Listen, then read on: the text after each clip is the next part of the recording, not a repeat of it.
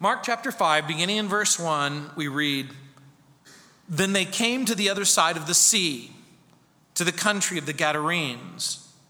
And when he had come out of the boat, immediately there met him out of the tombs a man with an unclean spirit, who had his dwelling among the tombs.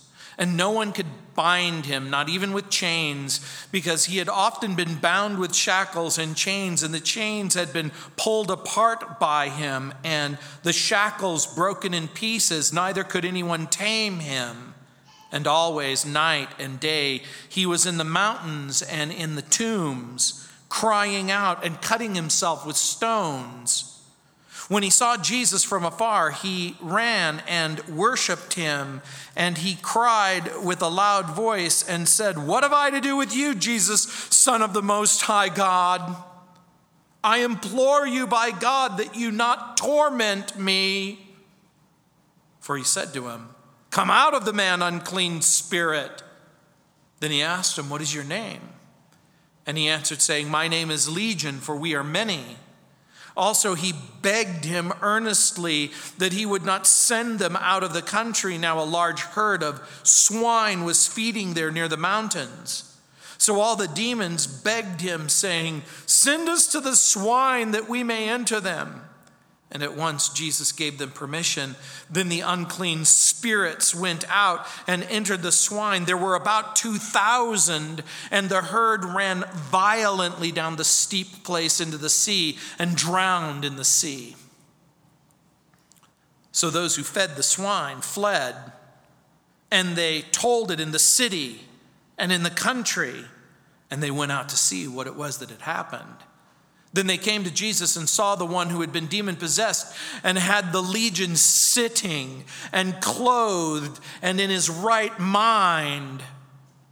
And they were afraid. And those who saw it told them how it happened to him who had been demon-possessed and about the swine. Then they began to plead with him to depart from their region. And when he got into the boat, he who had been demonized or demon-possessed begged him that he might be with him. However, Jesus did not permit him, but said to him, 'Go home to your friends and tell them what great things the Lord has done for you and how he has had compassion on you.' And he departed and began to proclaim in Decapolis all that Jesus had done for him, and all marveled." That word marveled can be translated, they were blown away. In Mark chapter 5, we're introduced to three characters: a demon-possessed man in verses 1 through 20, the ruler of a synagogue in verses 21 through 24, and then a suffering woman in verses 25 through 34. What do all three have in common? All of them will eventually wind up at the feet of Jesus. The stories will include the themes of release and restoration and resurrection. The passage in Mark's gospel reveals many, many things, but we're going to focus on three things. Number one, the passage gives us clues concerning Satan's purposes towards humanity. The scriptures reveal that there are, in fact, interdimensional beings, supernatural powers, demonic spirits who desire to ruin and destroy human beings. The passage also exposes society's utter failure and inability to deal with the ongoing problem of human sin and demonic oppression and possession. And finally, it demonstrates the Savior's absolute control over every aspect of the universe, his compassion and his power over the dark forces of evil. Now, some Christians have what I would call an unwise and an unhealthy preoccupation with Satan and demons. There is something about us, and there's something inside of us that crave the supernatural. In the first service, I was reminded, a person spoke to me about all of the programs that are on TV, and particularly now there's ghost hunters and there's poltergeist stories. There's this preoccupation with the supernatural. But there's also the opposite extreme of some so-called Christians who have gone so far as to suggest that really there's no such thing as the devil. There's no such thing as demons, but you wouldn't be right, because Jesus believed that there was such a thing as Satan and that there are such a thing as demons, and whatever else you do with the passage, you can't simply pretend that this is some sort of psychological detachment or emotional exaggeration. C.S. Lewis famously wrote in his classic volume, The Screwtape Letters, quote, "There are two equal and opposite errors into which our race can fall about devils. One is to disbelieve in their existence. The other is to believe and to feel an excessive and unhealthy interest in them. They themselves are equally pleased by both errors and hail the materialist and the magician with the same delight." And so in verse 1, we see Satan's dark purposes towards humanity. Then they came to the other side. Remember, the passage began in chapter 4, in the evening. You'll remember what we've been studying. Jesus and his disciples get in a boat, and there's a gigantic storm that's raging on the Sea of the Galilee. There is opposition.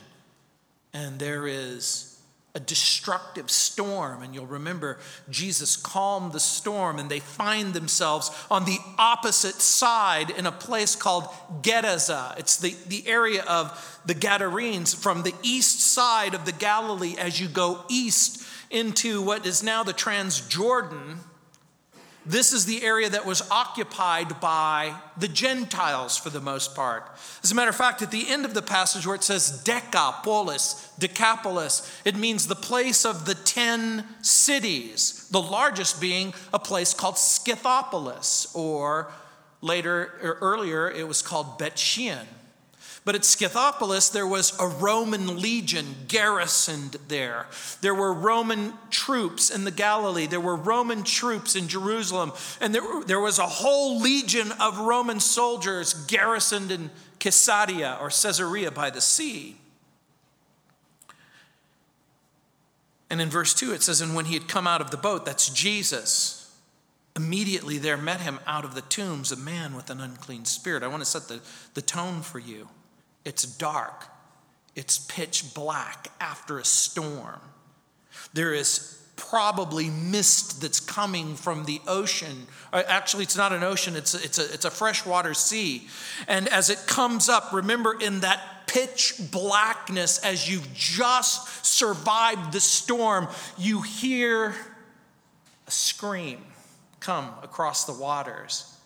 You hear screams, repeated screams. And it says there are limestone cliffs, and out of the cliffs there comes a man with an unclean spirit. And the word unclean is a euphemism. It means something that's void of moral content, but it means a demon. This is a malevolent spirit. We believe that this malevolent spirit is part and parcel of a group of spirit beings that in rebellion and disobedience disobeyed God. By the way, the Bible doesn't tell us specifically where and how these demons came into existence. In ancient times, some people believed that they were the dead who were drowned in Noah's flood. Some thought that they were a perverse group of people that were neither angels nor demons, but the progeny of both, who were doomed to wander the earth. And of course, in later days, early church fathers wrote that these were in fact minions, followers of Satan, Paul writes that it is Satan who instigates false doctrine in 1 Timothy 4. It's Satan who perverts the word of God, Genesis 3:1. It's Satan who hinders the work of God's servants in 1 Thessalonians 2:8. It's Satan that blinds human beings to the truth in 2 Corinthians 4:4. And a careful Bible study reveals that it is Satan who accuses Christians before God in Job chapter 1, verse 7, Zechariah chapter 3, verse 1, Revelation chapter 12, verse 10. It's Satan who sets traps and snares in 2 Timothy 2:26, who tempts in Matthew 4:1, Ephesians 6:11, afflicts Job 2:7, deceives, undermines the sanctity of the home, prompts sinners and saints to rebel and disobey God. But whatever else it is, it's an alien entity, extremely malevolent. And it says in verse 3, who had his dwelling among the tombs, and no one could bind him, not even with chains, because he had often been bound with shackles and chains, and the chains had been pulled apart by him, and the shackles broken in pieces. Neither could anyone tame him. And always, night and day, he was in the mountains and the tombs. The word crying out literally means screaming, and cutting himself with stones. You know, at this point, it's typical for a person to ask the question, how do you find yourself in this kind of circumstance? How does one find oneself demonically possessed? The pattern seems to be that demons get a foothold in the lives of people who cultivate and commit sinful practices, and because the person consistently and persistently yields to Satan and to sin, the thief begins to rob and take everything. It usually begins with the ability of the person to possess their own faculties. The demon-possessed person loses their family and their friends and their freedom and their self-control. And just like in this passage, they often lose their sense of decency. The man has an unhealthy preoccupation with the dead. He lives in the tombs. The man has supernatural strength and self-destructive preoccupations.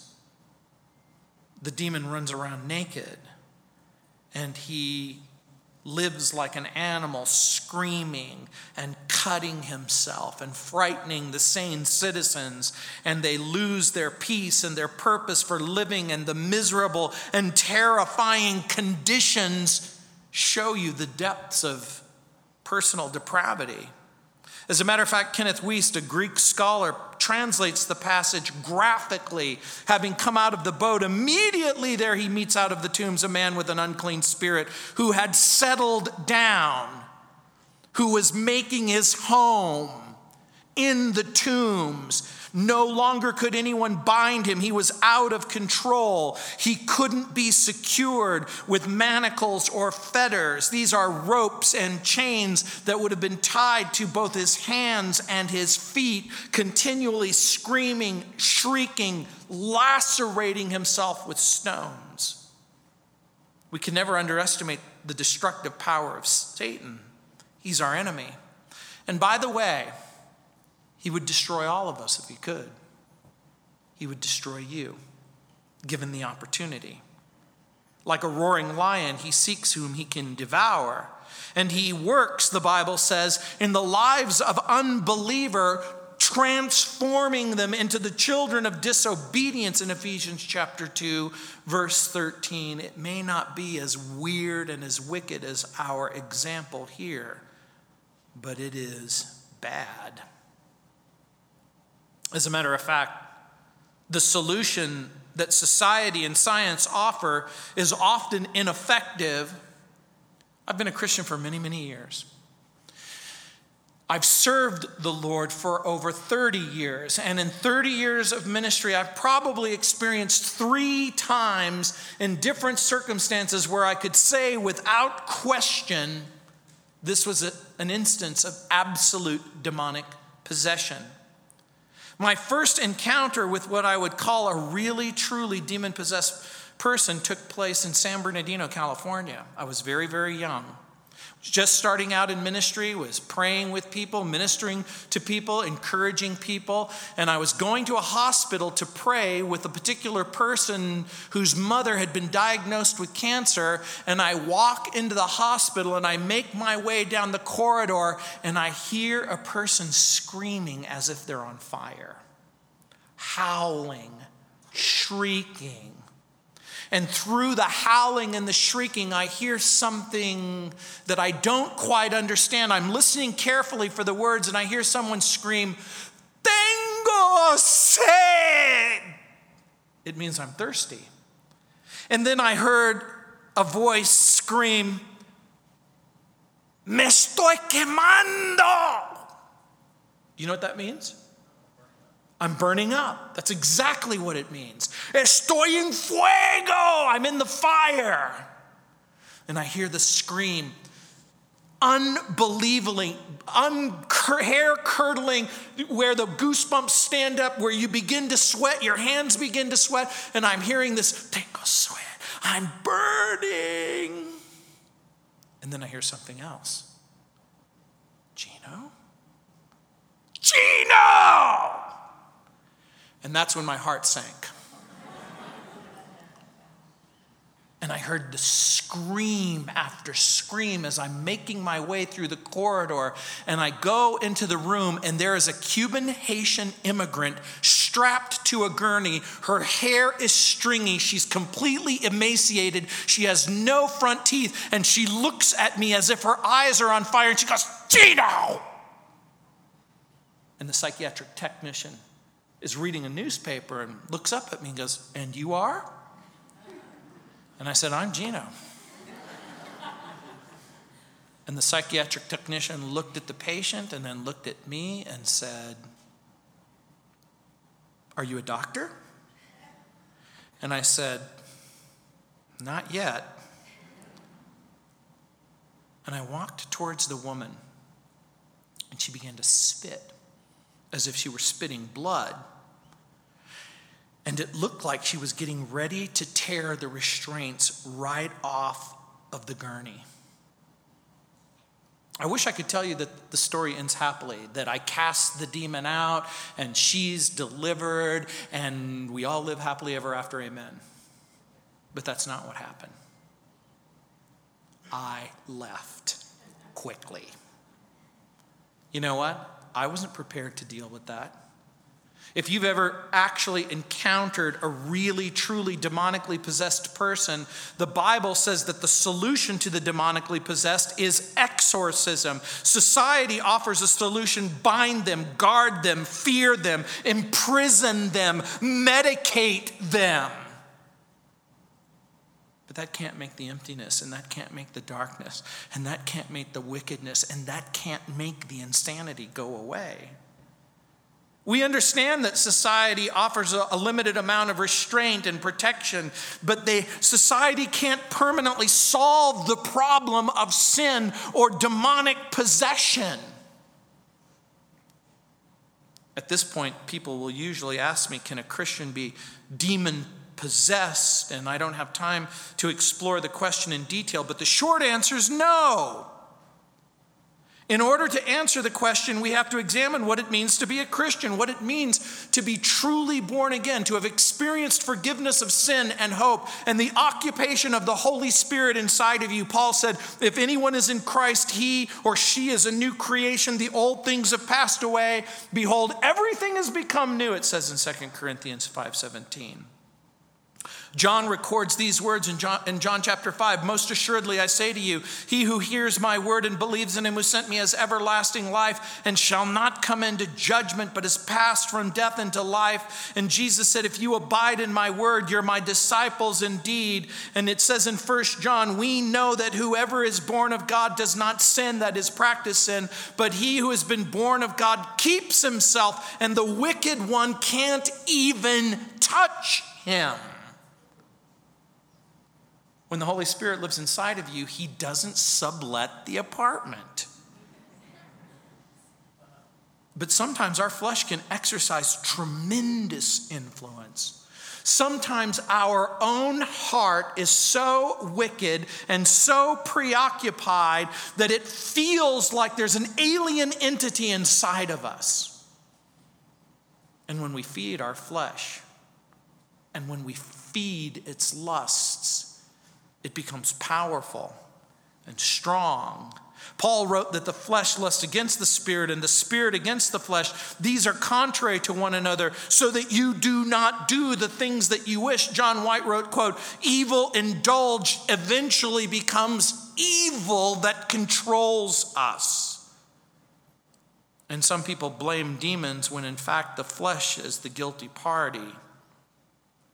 And most of us would be genuinely shocked if we knew the depths of depravity that we're capable of generating. As the Russian poet Turgenev wrote, I do not know the heart of a bad man is like, but I know what the heart of a good man is like. Terrible. Sometimes we need to be honest with ourselves as we begin to explore and discover just how wicked we are. It reminds me of the story of a little girl who was fighting with her brother, and their mother came into the room and they were kicking and biting and screaming. And the mother grabbed the little girl and she said, why did you let the devil put it in your heart to pull your brother's hair and kick him in the shins? And the little girl thought about it for a moment and she said, well, the devil maybe put the idea to pull my brother's hair, but kicking him in the shins was my idea. It's a tough line to draw. Where influence begins and decision ends. But I want to point something out to you. That in this passage, there are clues given to us to truly discern the symptoms of a genuine possession. In his book, Occult Bondage and Deliverance, Kurt Koch lists 8 distinct symptoms. Before I list those symptoms, I want to preface it with what we've already seen. A person who is genuinely demonically possessed will typically isolate himself or herself. They'll have an unhealthy preoccupation with death and dying. And they'll also be self-destructive. In his book, Kurt Koch says in verse 2 that the demoniac has an unclean spirit, and that probably is pretty self-evident. In order to be demonically possessed, there has to be a real spirit present. The possessed person is genuinely, really indwelt by an unclean spirit. And I need to tell you something. In 30 years of ministry, I've had literally scores of people come up to me and say, I think I'm demon-possessed. If you think you're demon-possessed, you aren't. No demon really comes forward and says, excuse me, I'm demonically possessed. Could you help me out? It doesn't really work that way. The second symptom is the possessed man exhibited unusual powers of physical strength. No one could bind him anymore. And I'm not talking about an adrenaline rush, and I'm not talking about a medicated rush. I am talking about unbelievable strength brought on by the presence of an alien spirit. That's the second symptom. The third characteristics are what I call, and what Kurt Koch calls, paroxysms. Probably a more accurate description would be uncontrollable fits of rage. He had broken the chains in pieces, which was strong. And remember, he was tamed by no one. And so that when people would meet the demonically possessed person on the road, they would run for their lives. The fourth sign is what's called personality disintegration. It's the splitting and then the manifestation of foreign personalities. The demoniac runs to Jesus for help, but then cries out in fear, and that will be typical of a truly demonically possessed person, there is a bifurcation, a fragmentation that takes place within the personality structure. And the fifth sign is what I call resistance or opposition to the Christian faith and spiritual things. You'll remember in verse 7 it says, and he cried out with a loud voice and said, "What have I to do with you, Jesus?" Jesus is holy and pure, and he is unholy and impure. Jesus is moral and righteous, and he is immoral and unrighteous. Demons don't have anything to do with the Son of God. And so it's been my experience that if a person is truly, genuinely, understandably, demonically possessed, there'll be certain characteristics. For instance, when a person has a mental or an emotional disorder or is uncomfortable, when I pray with a person who's mentally or emotionally disturbed, when I pray with them, typically they will become calm and they will become peaceful and there will be a sense of peace and comfort. But if a person is demonically possessed, there will be an outrageous manifestation, what I would call of resistance. The person will scream and yell, and in true cases of demonic possession. The sixth symptom is also found in verse 7. Remember when he says, "What have I to do with you, Jesus?" How does a demonically possessed person in the middle of the night, in the darkness, start running towards the boat? And it's as if a supernatural power is compelling him and throwing him into the dirt and making him lay prostrate. How does this person know who Jesus is? This is what Koch calls hyperesthesia, what I call an excessive sensibility. I think what we might even say is this is access to supernatural information that you wouldn't normally know. When I'm at a hospital and I'm approaching a Cuban Haitian immigrant who I've never seen, who has been medicated and restrained, and all of a sudden is calling my name as I'm walking down the corridor, how does this person know that? In another instance where I was dealing with some really bad things, I was dealing with a particular person who had an unhealthy preoccupation with the dead, who were cutting themselves constantly, and who would spend the night in graveyards. This person would sleep with the dead. And I remember walking with this person, and all of a sudden another person stops and looks them straight in the eye and points to them and says, "You sleep with the dead." Now, how do you know stuff like that? You see, the presence of a real supernatural power is going to be evidenced. And I'm going to suggest to you that all of these characteristics have to be present before a clear and convincing diagnosis of real possession can take place. And the seventh sign is a variation or an alteration of voice. Note, it says a legion of demons spoke out of the possessed person. In that culture, a legion is some 6,000 troops. Imagine the wickedness and imagine the power and the presence of this possessed person with so many foreign entities. And the eighth characteristic is what we call occult transference. In other words, there's a mechanism in place where under the circumstances of real exorcism, the demons leave the man. And some of you probably have wondered, well, why does Jesus allow these demons to go into this herd of swine? I'm going to suggest to you, in order to prove to later generations that this isn't a mental, emotional, or a psychological disorder. A mental, emotional, and a psychological disorder doesn't have the ability to compel pigs to commit pork suicide. As a matter of fact, in verse 7, it says, he cried out with a loud voice and said, "What have I to do with you, Jesus, Son of the Most High? I implore you by God that you do not torment me." Look at that verse. In verse 7, the word torment, it's the verb basanidzo. It comes from a noun, basanos.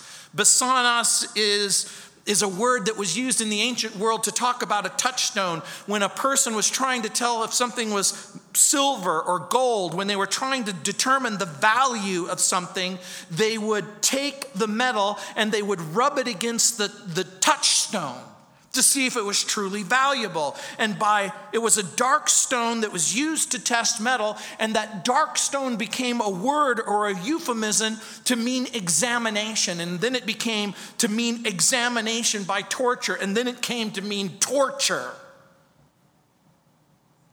The demon is expressing fear that Jesus would immediately send them to the place of the unrighteous dead, to Gehenna. Demons speak. They know that they are doomed. They believe in one God in James chapter 2, verse 19, and tremble, and they don't want to have anything to do with Jesus. By nature, they're in complete opposition to Jesus. They're opposed to holiness and purity. And remember what Jesus has done. He has come to destroy the works of the devil, and all evil spirits will one day be dealt with. And so we see the power of Jesus manifested in verse 8. He said to him, "Come out of the man, unclean spirit." And then he, that is Jesus, said, "What is your name?" By the way, he's not asking him his name because he doesn't know his name. He isn't asking the name because some people would say, well, I thought he was the second person of the Trinity and he knows everything about everything. And the answer is he does. I need to help you with something.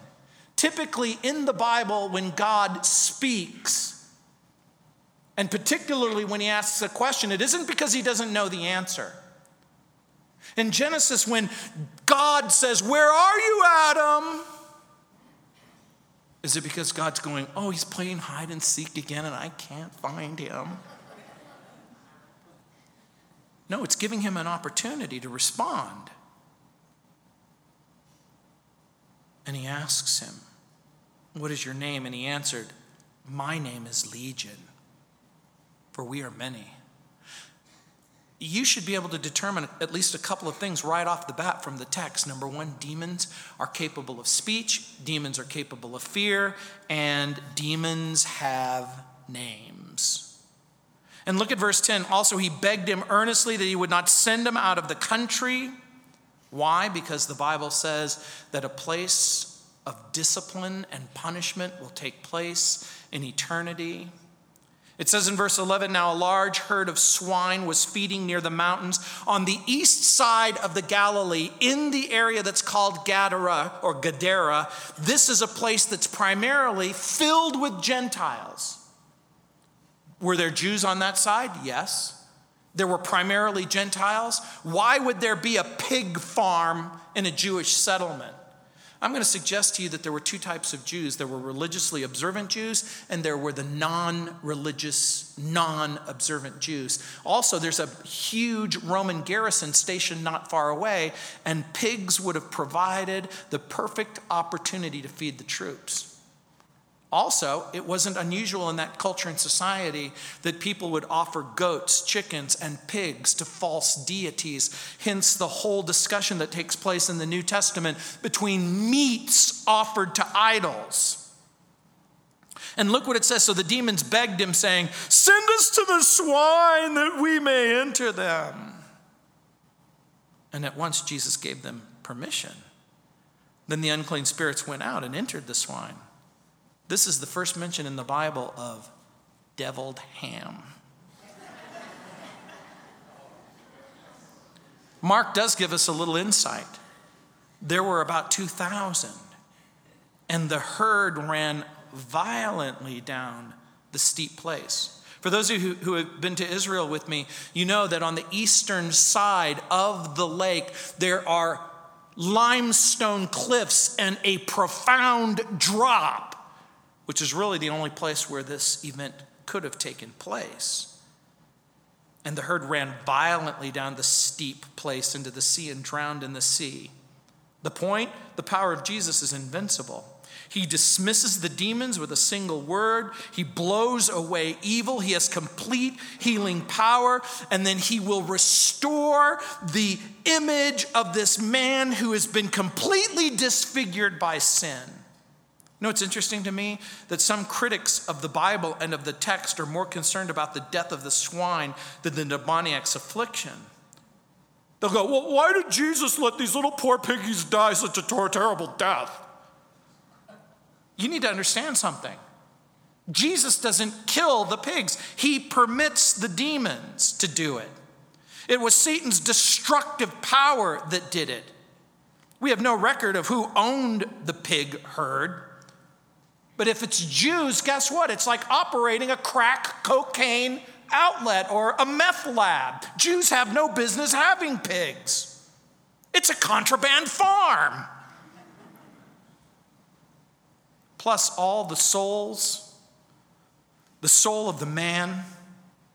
Let me ask you a question. If you took all of the pigs that ever existed on the planet Earth, would they amount to the value of one human soul? The answer is no. In verse 15, it says, then they came to Jesus and saw the one who had been demon-possessed and had the legion. Look what it says, sitting. You know what you can imply from the text? That was something unusual for this man. Clothed. Do you know what you can imply from the text? What was he before that? Naked. And look what else it says. And in his right mind. What does that tell you? That there was a time when that's exactly what wasn't real for him. And they were afraid. You know why they were afraid? Because it was such a profound and a complete transformation. Luke's gospel adds a little insight. In Luke 8:35, it says, then they, that is the people who tended the pigs, went out to see what had happened. They came to Jesus. They found the man from whom the demons had departed, sitting at the feet of Jesus, clothed, in his right mind. And they were afraid. The former possessed man is now rational and peaceful. This last week I had Sam Childers on my radio program. He's called the machine gun preacher. Sam Childers grew up in a Christian home. I was told about Jesus from a very early age. At the age of 11, he started experimenting with drugs. And at 12, he started doing hard drugs. And at 13 and 14, he was doing acid on a regular basis. He was mainlining drugs. He became completely immersed in a drug culture. And the boundaries and the barriers that marked normal human interaction disappeared for him. Till he found himself as a shotgunner. He was a person who, with drug dealers, would go to the drug deal, and if anything went wrong during the course of the drug deal, it was his responsibility to kill everyone who was involved. He met a stripper and married her. There were no boundaries. There was no morals. There was nothing that he wouldn't do. On my radio program, he looked at me and he said, you know what, Gino, I have met so many wicked and perverse and evil people who were profoundly, malevolently committed to wickedness. And he said, you know who is the most wicked person I've ever met? He looked at me and his eyes misted over a little bit and he said, me. There was no one more horrible, more mean, more wicked. He was in a bar fight. It almost killed him. He remembered the words of his father. This stuff is going to kill you. It haunted him. It followed him. He wasn't ready to come into a right relationship with God, but he went away from his wicked lifestyle. His wife got amazingly saved, begged him to go to church. He eventually went to church, but he didn't change. He tells the story of how he was laying in the bed and his wife was weeping and begging God from the foot of the bed to intervene and change his life. And he said it was like the power of God and the presence of the Holy Spirit haunted him. And he went to church and he responded to the gospel. No matter how great a human being has been controlled and manipulated and moved by wickedness, there is this powerful Savior who is able to fundamentally and profoundly change you. The man was hopelessly possessed by evil spirits. Without Jesus in verses 2 through 5, aroused by the Son of God in verses 6 and 7, miraculously cleansed by the authority of Jesus in verses 8 through 13. I don't know if you can relate. I don't know if there's ever been a time in your life where you made certain choices and those choices were so wicked and so selfish that they could even rise to the level of what could legitimately be called evil. And you're wondering if God could descend into a heart so low and a lifestyle so wicked. But I'm here to tell you that there is a Jesus who can change the dark areas of your life. There is a Jesus who can penetrate into those what seem like impenetrable areas of your life that are controlled by sin. Do you ever wonder if there's any way for the fear to go away, or the pain to go away, or the controlling addictions to go away? And with the word of Jesus and the power of Jesus and the forgiveness of Jesus, restoration is a simple statement away. The demon-possessed man, uncontrollable, untamed, unrestrained, mad, violent. All human help had failed. And how did the neighbors react? Did they come out rejoicing? Did they go, look, this broken, wounded, hounded man, he's been miraculously delivered? Look at verse 15. Then they came to Jesus and saw the one who had been demon-possessed and legion sitting and clothed in his right mind, and they were afraid. And those who saw it told him how it happened to him who had been possessed. They began to plead with him to depart from their region. Leave, Jesus, leave, Jesus, leave now. They were afraid. By the way, there are 3 prayers in this passage. Have you found them? 3 prayers in the passage. The demons pray to be sent into the herd of swine. Is their prayer answered? The citizens pray and beg Jesus to live or to leave. Prayer answered? Look at the end. And when he, that is Jesus, got into the boat, he who had been demon-possessed begged him that he might leave with him. However, Jesus did not permit him, but said to him, Go home to your friends and tell them what great things the Lord has done for you and how he has had compassion for you. Think about this for just a moment. The demon's prayer is answered. The foreigner's prayer is answered. But this poor man, who had been in such a dark place and such a wicked place and such an empty place, he simply begs Jesus, please let me go with you. And he's given different instructions. By the way, when the citizens pray and ask Jesus to leave the territory, why is that? Because their encounter with Jesus and the demoniac has made a lucrative pig business go sow belly up.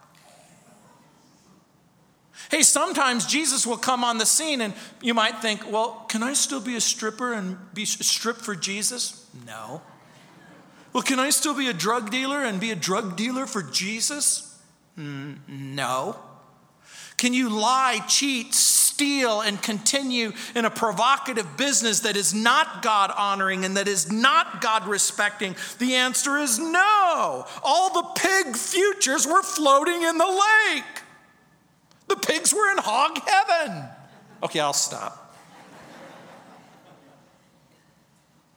You see, their fear was commercial and economic. They valued the pigs more than they valued the man.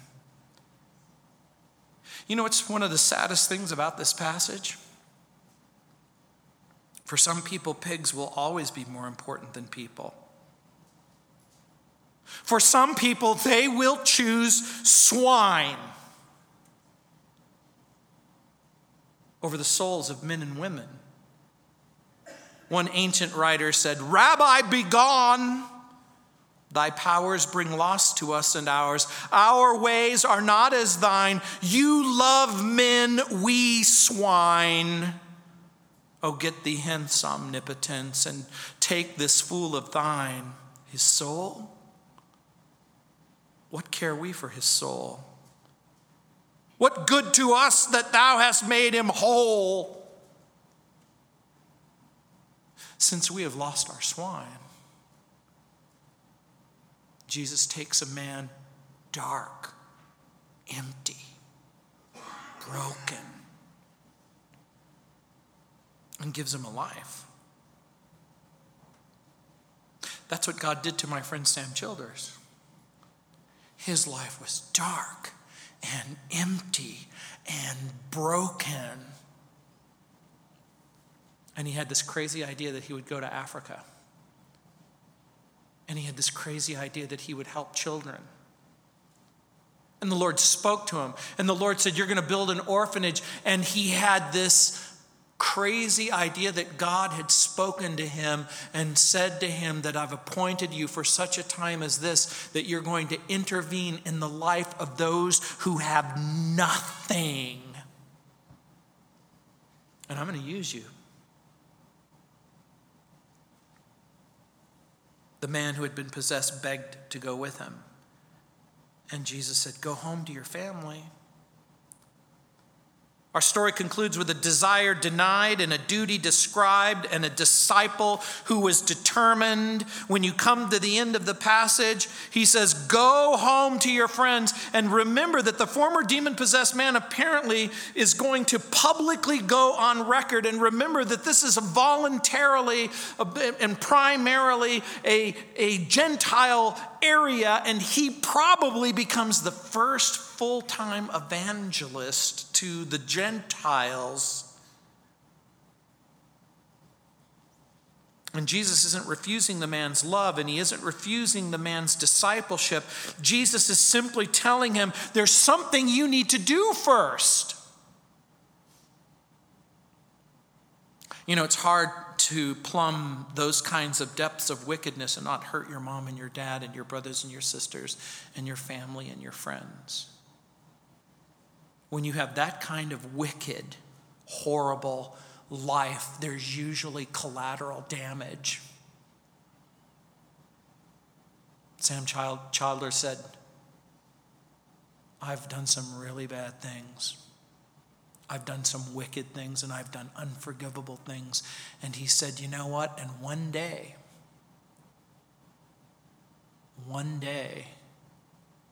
I'm going to have to accept the consequences of what I've done. But in the meantime, Jesus saves and forgives.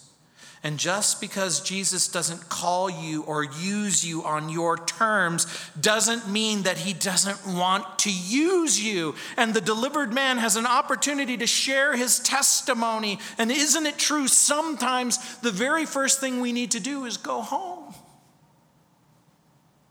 And we may need to make certain things right that are terribly wrong.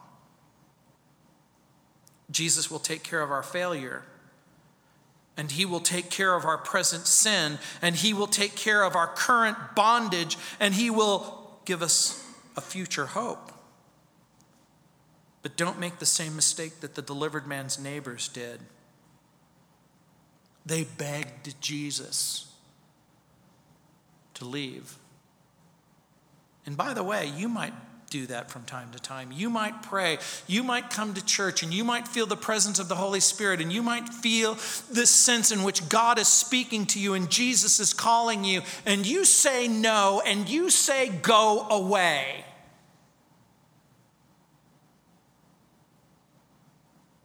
And it could very well be that Jesus will answer your prayers, and he'll leave you alone today.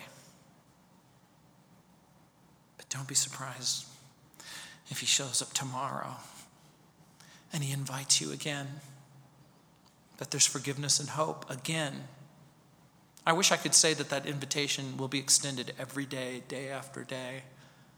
But there might come a moment when the voice stops speaking and the conscience stops speaking and the heart stops speaking.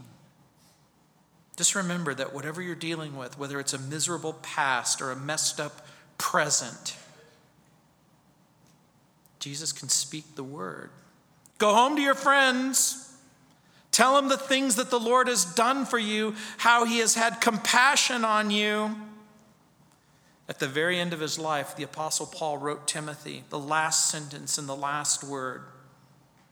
He wrote, the Lord will rescue me from every evil attack, and he will bring me safely home to his heavenly kingdom. To him be the glory forever and ever. Amen. The Lord will rescue me from every evil attack. The Lord will bring me safely to his heavenly kingdom. Isn't that fascinating? Jesus takes care of us. Redemption, reconciliation, and in the not too distant future, a resurrection. Let's pray. Heavenly Father, we thank you and we praise you for your grace and your mercy and your love. Lord, we thank you that you're in the business of changing people's lives. Lord, your ability to intervene in the darkest of circumstances is so powerful and so incredible. Lord, we pray that we would not be so in love with what we have that we forget about the people that Jesus has come to die for. And so, Heavenly Father, again, we thank you and praise you and glorify you.